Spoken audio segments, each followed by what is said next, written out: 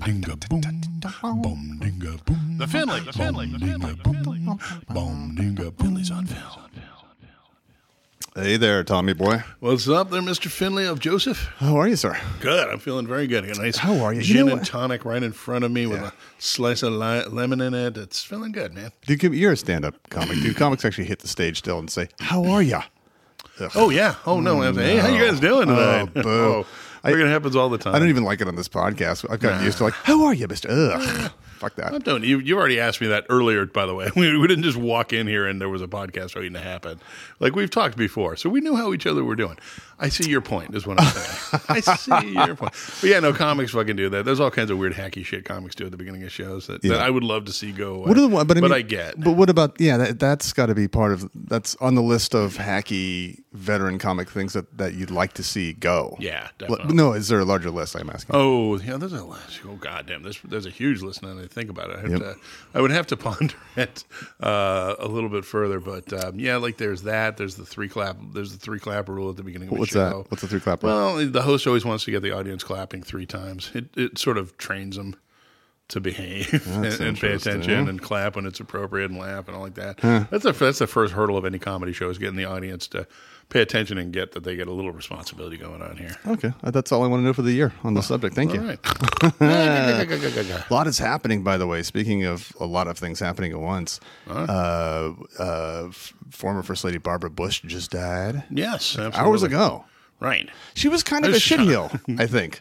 Well, she's kind of a shitheel, and she's one of those people who are like, Barbara Bush died. I'm like, fuck, I didn't know she was still alive. I thought she had died a long time ago. Yeah, well, it's also like liberals come out of the woodwork to be like, this is my chance to show how fair I am. Rest in peace, Matt. A good lady. And it's like, she really was kind of not a good lady. I can't wait to die as Tipper Gore. Go. Oh, I'm with you. I fucking cannot wait. People are like, what is that about, Tom? Well, you don't remember we used to not have labels on fucking CDs. Okay. And music. Well, okay, so a couple of days ago, Milos Forman died. Now, Milos Forman, where do I know that from? One Flew Over the Cuckoo's Nest is the big one. Okay. But certainly lots of other great films. Right. That's a fucking bummer. I love that movie. I'm forgetting the guy from Night Court, Harry Anderson. Who died a couple of days ago. Again, I had no idea he was still alive. Wow. Kendrick Lamar has won the Pulitzer Prize in Music yesterday. It's the first time anything but a jazz or classical musician has won. Mm-hmm. Okay.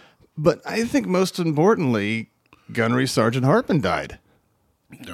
Did he really? He died yesterday. He finally passed away. Yes. That fucking guy has been cheating death for years, man. He's looked like death for a long time. When he puts the fucking jelly donut in Private Pile's mouth, it says, "They're paying for it. You eat it."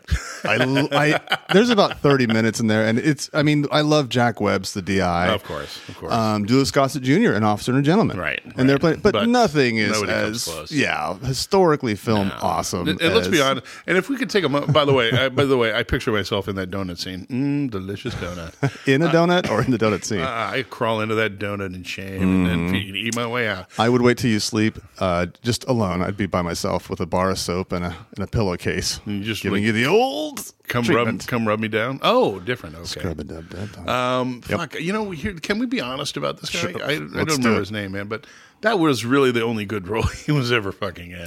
Well, he was wooden as shit in everything else I ever saw him in. Yeah, maybe, but he was a technical advisor on Apocalypse Now, right? And then on this, so is that how we got it? Yeah, so people started because Kubrick was, we talked about Herzog last week. Kubrick was kind of I was watching a documentary recently about a guy, an Italian immigrant to England, who Kubrick was like fascinated with getting as a driver. Really? Because the guy had been a taxi cab driver and accidentally entered like a Grand Prix race in Europe and come in third.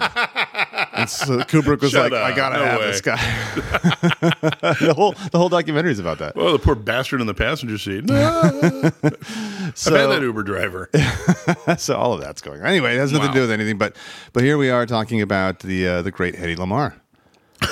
That's God damn it! my That has transition. so little of anything to do with what we were talking No, about. it doesn't matter. before. Who gives a shit? I don't know. I don't care. But We got to got put a little footprint on these once in a while in case someone listens to them years We're from gonna now. put a foot on the neck of these. They get fucking on the things. old interweb or whatever places at that point and look up Barbara Bush. When did she die? They'll say. What? Yeah. What is it going to be then? Anyways. Yeah, Hedy speaking of Lamarr. Hedy Lamarr. Let's Yeah. talk about this. Oh, Hedy Lamarr is fucking fuck. fascinating, right? God damn, she's fascinated on many different levels. Yeah, so it's like she starts as an Austrian, or you might say Austria-Hungarian citizen in the teens of She's the of last that century. time period. Yeah.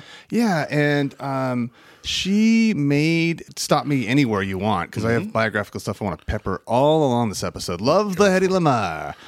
Oh, Hedy Lamarr, you're Fucking so in love with Hedy her. and so I gotta listen, Lamarr. but before we get any further, I got to say, like, nothing has ruined Hedy Lamarr for me like fucking Harvey Blazing Korman. Saddles. God damn it!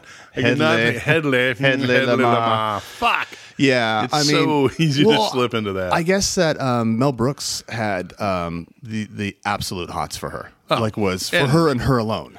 Like he was obsessive about her, apparently. Motherfucker. Yeah, exactly. And who is he married to again? And Bancroft, And fucking Bancroft. that dog. Oh man, Jesus Christ! But that there is some truth to that because Hedley Lamarr. I mean, God, fucking damn it! Not the last time we're going to hear it. Hedley. Yeah. Hedley Lamarr Hedy Lamarr. was one of those. She's even for Hollywood. She's a rare beauty. Yeah, but before she came to Hollywood, she was a model and I think still a teenager, perhaps. Starred in Ecstasy, Really? the Austrian film. Go for it. I don't know this one. Ecstasy was her last non-English speaking role, and it's 33 or 34. It's a few years before Algiers, and she was nude in the background. Boing. And it was the first depiction of the female orgasm on screen, which Really? later she would say, like, I didn't know that's what we were filming. He tricked me into that. That By fucking me really well, I guess. I don't know. How does that work? I mean, that's bullshit because for this reason, she's too smart. Yeah. She's a brilliant lady. There's no fucking way she didn't know what was going on. She actually is brilliant in that sense where like we're talking actually a brilliant person. Yeah, so she's. I mean, that's kind of how she got. It's her curse, but it's also her blessing, right? And it's really, combined with her talent and her mind, it's a really interesting aspect of who she is. So she's what a recent biographer called an assimilated, I'm holding up air quotes here, Jew, which really meant that they just pretended they were Catholic in Austria. And she was beautiful. And that Was she Jewish? Yeah. Oh, great. Okay. Well, and Makes then, her even sexier. I well, gotta say. wait. Dave. So she was married like 6 times before she left Austria for America. She was married the first time, and it was to a Jewish munitions whoa. producer Okay. So money. who, as a Jew, Right. was producing munitions for the German army in the mid 30s. Let's say. Did he? His specialty was the irony bomb. Is that what that was? Well, called? he was an assimilator too, right? Right. So she's married to this guy who's otherwise kind of boring. So she's unsatisfied with him, and he is wants her around as a trophy wife, but he's got this thing hanging over him, which is that she was the woman who was nude having an orgasm in this major film that was banned by Hitler. Right. So the God, what a fucking different day we live in, man. So this- Kim Kardashian. I mean, let me say that. well, okay. She fucked those. Yeah. God damn it. Yeah. All right. No, I couldn't. I God, mean, we're a stupid I'm species. with you. Yes. We're a stupid species who got stupider somehow. It's I don't even amazing. like that Kendrick Lamar won the Nobel Prize. That's Nah, how old I am. the So I'm fuck with outta you. Anyway, so Get the drop. Go. do. Never mind. It's a music thing. It's new. Kids like it. Go. So the story is that now this could be a myth, but it's a great one if Yeah, it fucking- is. yeah. Is that they were having a big party for the High German Command and had a Hedy Lamarr who looked a bit like her maid. Gave her maid a Mickey. Oh. Then took off the maid's uniform and put it on and escaped on bicycle through the night dressed as a maid. That's how she got away from her first marriage. Okay. All right.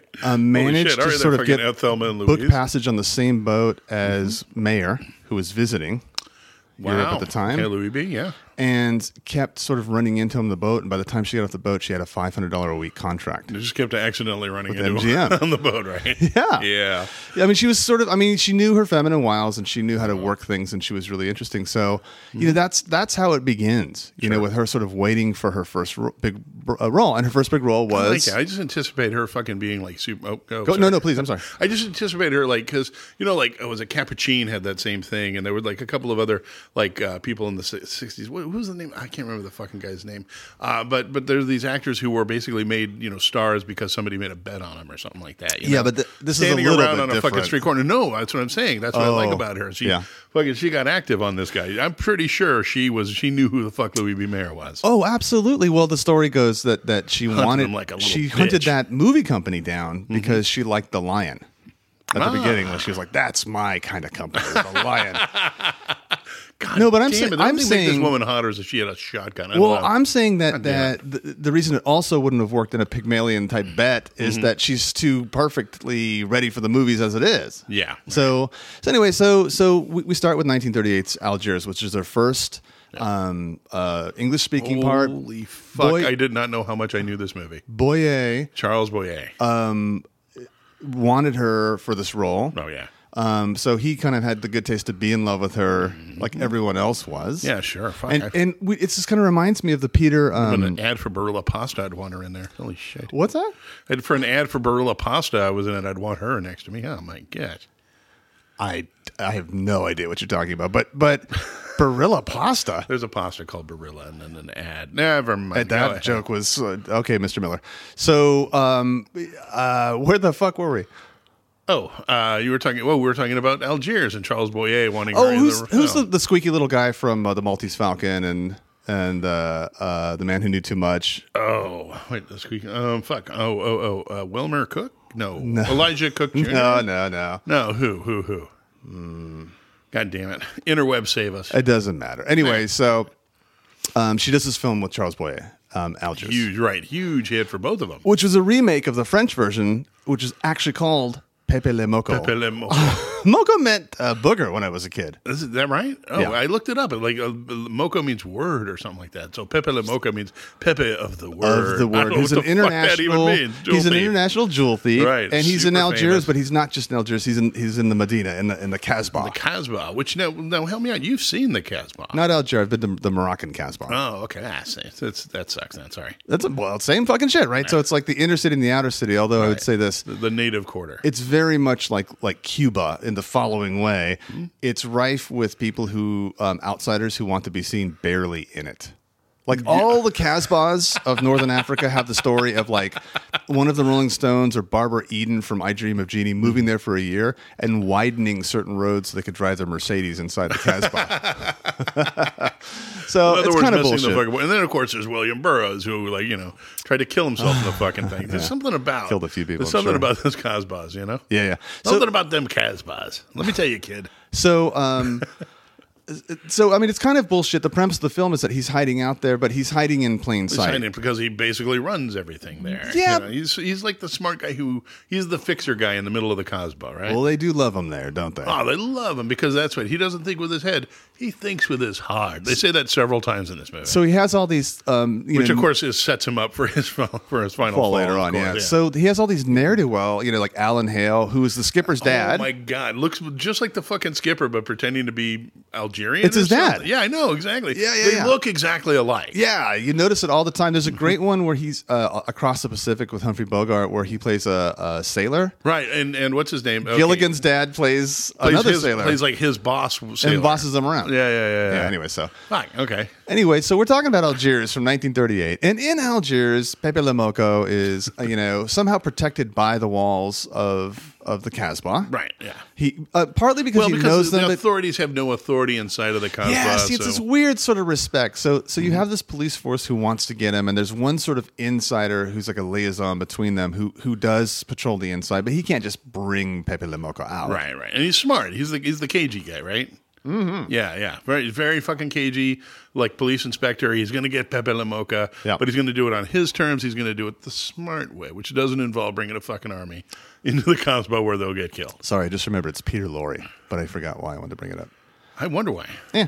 So there's that kind of bullshit, and it's heightened by the fact that the outsider, the mainstream Algerian police department, is somehow being co-opted by like a British intelligence officer who's followed him there. No, he's from Paris. He's supposed to be French, but he couldn't look possibly look more like an American police lieutenant. Didn't even sound French. Didn't even try. Wasn't even close. Wasn't giving a shit. My God. All right. So he was terrible. But so it really sort of makes it all the more ridiculous. But look, we have our vehicle, which is that Pepe Le Moko, his first conflict is that he, of course, like every good Frenchman, wants to get back to Paris. Oh, he can't wait. He misses Paris. Oh, does Paris he miss calls Paris? out to him. The Champs-Élysées. Pepe, why aren't you home yet? Must have brioche. So he misses Paris a lot. And there are some brilliant shots in this film for the time where he's walking along streets and the walls of the Casbah start to dissolve into the Champs-Élysées. Whatever the French blah, blah, blah, blah. The Champs-Élysées. We just lost our one French listener, by the way. Au revoir. We've gained the German one. Which we'll lose in the next one. Okay. So now enter Hedy Lamarr. She plays a French Parisian lady who just is just down doing a little bit of tourism down there. Yeah, and of course, like everybody who's being touristy, she wants to put her footprint into the Casbah and wearing her best sort of nightgown and jewels, bedazzled. She is living a little dangerous, wearing way too many jewels. Well, part of it is just for the Casbah, where people will cut your fucking finger off for one of those. Yeah, and to begin with, the only reason she has the jewels is she's engaged to a wealthy. A pig. An asshole, basically, who's like, I want you as my sort of arm candy.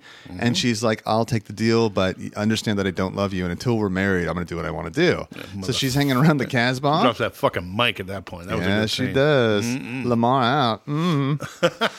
So she is free to roam the Casbah. And by way of this, she runs into Pepe Le Moko. And then by way of this inspector, we're talking about the cagey one, he starts bringing her in because he knows Charles Boyer, Pepe Le Moko's his little bait.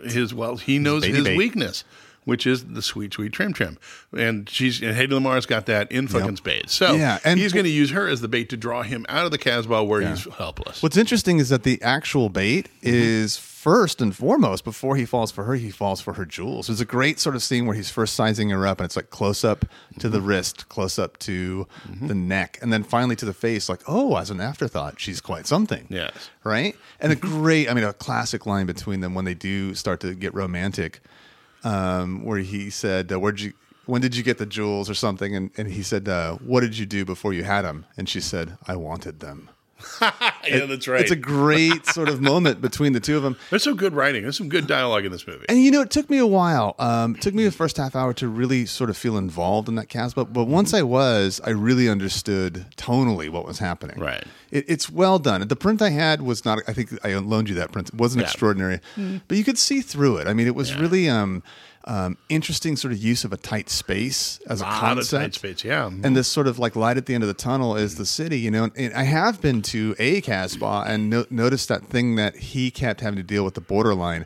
You get to the edge of the Casbah and there's literally a European set of stairs leading to a European street. It couldn't be like visually more clear.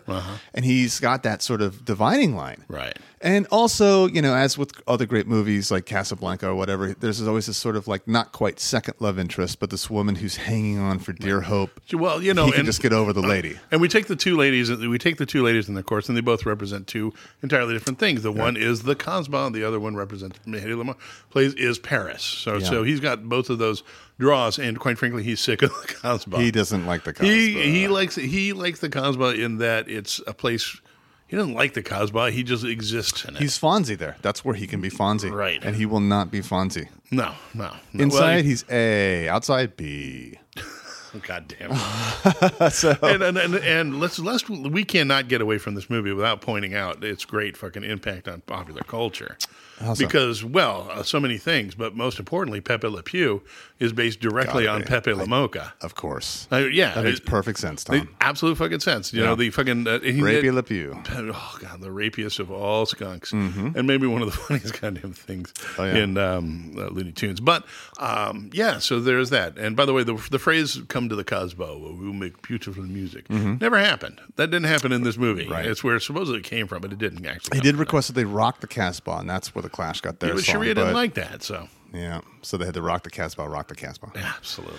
So, I mean, I guess what we're saying is, I mean, you don't need to know much more of the rest of the tension. It's obviously the tension between the outside and the inside, this man's love of Paris and the woman who are kind of one versus the safety and security of the Casbah and this other woman. Charles Boy is fantastic in He's a it. great actor. He's beautiful. He's at his physical greatest. Hedy Lamarr, for having just learned English, wields it well. Does remarkably well. Wields it fucking well. And she is not even at her most beautiful, but she is just like right away. I frankly, the more I looked at Hedy Lamarr, this sounds going to sound absurd, the more I started to feel like Ingrid Bergman is Hedy Lamarr light. As much as I love Ingrid Bergman, there's a little bit of a like, in terms of the transition to America. I can go with you on that, yeah. She just ended up being more successful than Hedy Lamarr. Right, yeah. Okay. Do you have anything more to say about this film? About this film? No, great movie. I liked it a lot. Yeah, check it out. Very enjoyable. Now, I thought, if you don't mind, instead of transitioning to our second film, I'd want to transition to like a couple of historical points that are relevant here all of a sudden. Bring it. So there's a couple of things. One is, Hedy Lamarr, it turns out, was bored by being beautiful and acting. She was bored shitless by being an actor, right? So she was actually a mad inventor. I mean, she had like inventing tools, chemistry sets, all sort of purchased for her in her Hollywood bungalow, so that when she went home at night, she never went to parties. She didn't drink anyway, and just invented stuff. And so she had all these sort of like interesting inventions. She had a very like a couple of bombs. Like she invented a cola tablet, that you would just put into water, and it would the bubbling and everything would be cola like, so that you could ship cola off to different. It was terrible, apparently, and it wouldn't survive different altitudes and different temperatures. But she wanted it for the troops, right? So they could have a cola on the front lines. Wow, our troops have shitty teeth. Wow. So she's got all these really interesting inventions and really interesting ideas and things she wants to patent. But the one that's the most interesting and most relevant is the idea that she read another story about a ship that had been sunk by a German submarine in the North Atlantic. Right. And that especially like 63 children had perished. Right. So she put all her thought into inventing a way that, well, ironically, actually, that better torpedoes could be made. Right. That torpedoes would correspond with a signal of a radio from the submarine, which they always had, but it had been one signal, and it could be jammed by the enemy, making torpedoes less effective. Right. And so this was an alternating signal, right? When it alternated up and down the scale as it went. Well, there had, in 1938, the first remote control television had come out, and the remote control was bigger than your average laptop, and it used a rotary. Of course, instead of buttons, it used a rotary thing like your phone. And one of those big knobs. But it used a sort of a kind of signal hopping. And at the time, she was married to her second husband now. This is her first American husband, who was a musician. But in order to learn music while he was a notable musician, while he was becoming good and famous, he prepared player pianos. And so the scrolls on player pianos had all these alternating sort of dots in order to move the piano. And so he collaborated with her in order to create signal hopping. So that the signal could hop all around, and it's the same technology, and not be detected by the enemy. Right. And it's the same and not be jammable by the and not enemy, be jammable. Right. And it's the same technology that's essentially responsible for the primary inventions of like Wi-Fi, cell phones. All of those kind of ironically owed in some part to Hedy Lamarr. All of them you owe to Hedy Lamarr, everybody. That's Hedley. So she kind of went to the War Department. Like, I love being an actress, but could you use me here? And they were like, honey, you could do more good selling bonds. Right. And this kissing soldiers at the USO. Cute, don't get me wrong, kid. But they took them. They didn't use them until years later in conjunction with something else. But anyway. But ultimately, they led to, that's part of the technology we use in cell phones. Fucking fascinating woman. How fucking awesome is that? And a brilliant woman. And kind of like, oh, fuck, I have to. Now, here's where we all know that beautiful people, like statistically, oftentimes studies have shown they get all these breaks compared to other people in life. Right. But there is the other side, the bittersweet side, which is also a woman like Hedy Lamarr, who deserves the break. Totally deserves the break. She's brilliant. Yeah, right. Yeah, so there's that. Now, this other piece of history, I want to lean on you because I think it's important for our next film. Now, as I remember my history, in 1939, Russia had signed the friendship pact or the peace pact with Germany, with Adolf Hitler. Yeah. And in 1940, they broke the pact with them. No, 1941, Germany broke the pact. Oh, Germany broke it in 41, not 40? That's correct. Yeah, they attacked in June of 1941. Okay, well, so then it's my point still remains, but I thought there'd be this interesting split, and that's that our next film's Comrade X, which in so many ways, I just jumped the gun by saying it satirizes communist Russia to such a crazy degree that I thought maybe it was produced when Russia and Germany were still friendly, right? Released when the Russians were our friends again, and that's why my conspiracy theory went that it's not a more well-known movie. Huh.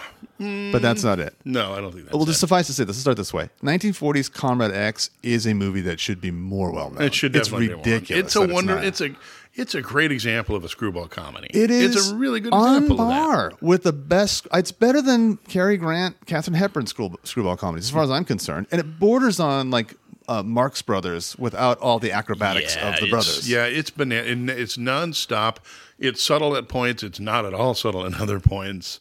They're not afraid to put in malaprop. Is it malaprop? Is that what it's called? I don't know what you're. I am not afraid, as you Americans say, to put my cards under the table. Shit like that. It's like he smokes like a racehorse. No, yeah. So God damn, it's such a funny movie. Yeah. So it starts with Clark Gable. Well, it really starts with just sort of showing us Russia and showing us the sort of like foreign press, including a ridiculous German who's all over the place, and a sort of like not Jean Harlow, but anyway, one of those sort of like Capra-esque sort of girlfriends, right? Yeah, the My Girl Friday intrepid reporter who's waiting for her beau, sort of on again, off again beau. Ex-beau, best friend. Yeah, the other insanely cynical American amongst them. Clark Gable, who's not there for the Russian press conference. And the Russian press conference starts off with classic sort of American towards Soviet satire with it's like, incredible my predecessor died yesterday, mysterious car accident. It's like, and what's hilarious is also, if you look at him, the guy who says that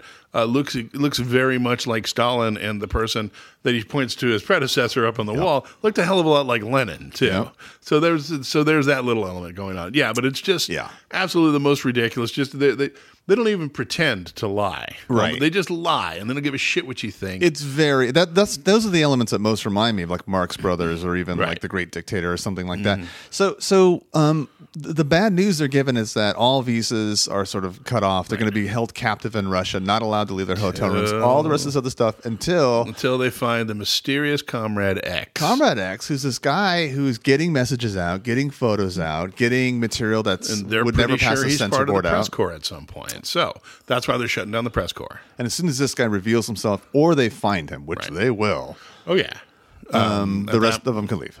Right, or go about their job still being hampered in other ways, absolutely. So, of course, what we're given to find is, and this is sort of like working my way backwards from age, Clark Gable arriving in Moscow from his little Mosconian or Russian vacation reminds me of Hawkeye Pierce returning from Seoul to the MASH 4077 in a rickshaw. I'm in my cowboy hat and robe type, I would be ashamed if at that point Alan Alda didn't say, I took a little bit of a page from this. Yeah, it's got that sort of, he's a kind of a ne'er-do-well, a rogue.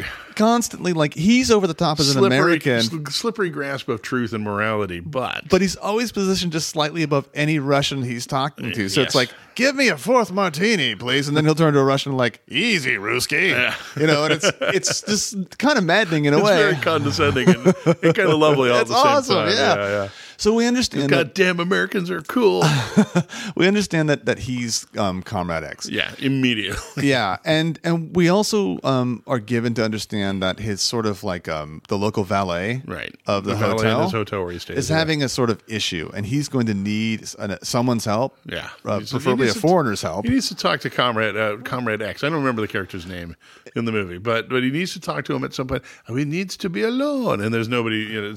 He's almost never alone. But it really just comes down to this: his daughter needs to sort of leave Russia. She'll never leave Russia because she's a loyal communist. She's an incredible danger because she's actually a communist. Her father, this man, yeah, I know. There's all these sort of, but yeah, it's very sort of Shakespeare at his best in a weird way, right? Lovely. So this guy who doesn't care that much about communism one way or another does have the proof because he's been hanging around the hotel that Clark Gable is Comrade X and begins to put the screws to him. You get my daughter out, and I won't tell anyone that you're Comrade X. Right, exactly. And he's the one sort of Russian that's so stupid that he can't be fooled. Yeah. You know what I mean? Yes, it's kind of an interesting sort of dynamic that he has with Clark Gable. He's so fundamentally stupid, it's impossible to get anything. He's Cletus the slack jaw yokel from The Simpsons, pretty much in Russia. Yeah. With a woolly hat. Yeah. So I mean, I just want to stop to say that going back to the idea of the screwball comedy, or like Neil Simon later on, the pacing of the banter and the dialogue between people at any given moment, and all of these scenes where the tension's building is so incredibly fast. Yeah. It just, you can't help but. It's setting you up for a joke. It's very classic sort of joke telling in the form of a film. It's fucking beautiful. It is a great film.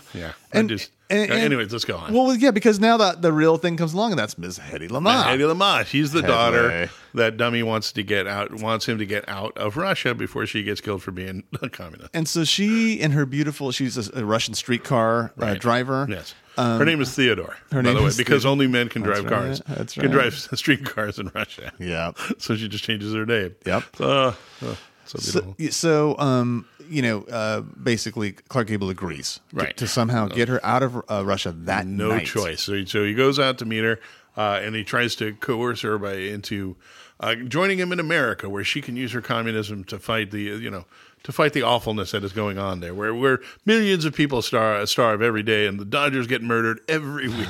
That's right. But so the rest of the film is really just the sort of like the struggle between those two, right? And I have to say this, sprinkled with the power struggle going on in the Russians at the same time period. Hedy Lamarr. Yep. Is hilarious. She's very funny. Yes. She is actually. I mean, the thing is, you can contrast. Her timing is really great. Contrast this with "It's a Wonderful Night," which is a movie that is celebrated and should be. It happened one night. Sorry. Oh yeah. It happened one night with Clark Gable and Claudette Colbert. Yeah. She's great, and it's a great movie. But really, he gets all the laughs because of who she is. She's the straight man because it's like, what else do you do with a woman? And Hedy Lamarr solves that problem. Yeah. She just, as she should have in every part of her life, she dismissed all the critics as to what you could do. She was beautiful, and she was clearly the funnier. Right. She pulled it off. Really, really smart. Her timing was shockingly good in this movie. I agree. Fuck. And it ends in a great tank chase. So. A great as the dumb Russian army follows them because they never mind. It kind of resembles Stripes in his Stripes, and then also I remember as a kid at one point they're in the Russian prison, and the prisoners start to sing, and I remember the next line just had me in stitches when I was a kid, and Clark Gable asks the father, who's also in prison, "What are they singing?" And the father says, "What they always sing when they're in prison. We are free." And it just, oh my God, did I understand World of Fist, Tommy, after that? Oh, it was lovely. Yeah. I mean, this movie, I can't say enough about this movie. Very different movies. The first one is sort of very classically, you understand why it's classically appreciated as this great sort of monument in late 30s filmmaking. It's a little, and I got to be honest, by way of contrast, I find it a little depressing that Comrade X isn't as well known as I think it ought to be. Yeah. It really is a good movie. And most depressing of all, I would say, is that Hedy Lamarr didn't make more great films. Yeah. As soon as her looks even started to fade, everything went way downhill for her. And spent most of her life totally unrecognized for all these amazing sort of things that she did. Right. But at least she had her looks. Yeah, for a while.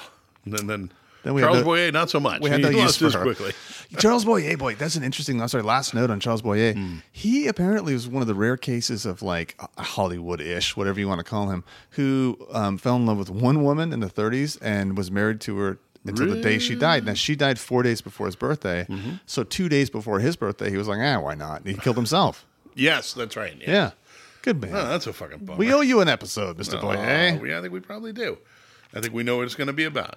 All right, folks. Look. Oh, this is our 50th episode, by the way. It's just worth noting. We've done 50 of these motherfuckers. Fucking zero, approaching a year. Huh? That's right. God damn it. That's and wild. we are going to be producing 100, 150. We're going to keep going, folks. We love producing these episodes for you each week free of charge. But howsoever, on the other side, if you will, on the other side of have the curtain where Oz lives, we do have our Patreon. Which is an opportunity for you to do two things. One, kind of to support something that's not making money. It's actually sort of coming out of our pockets, but we love this so much just to help us sort of keep afloat. Yeah. And help the arts. And that's a straight appeal. And maybe improve what we've got here. Maybe we can do some, we can add some elements to it. But the second thing is we don't expect you to do that purely for those reasons. And so we have on the Patreon side a commitment to twice a month and access to the archives, which that's right. Of which we have plenty of Finley's Fine Reserve, which are those episodes exclusively for you Patreon subscribers. They're about the same length, I've noticed. Yeah.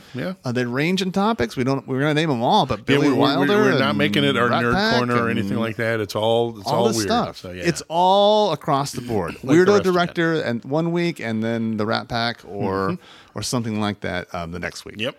We're doing plenty of them. So that's our appeal to you. We also always just tell a friend about this show.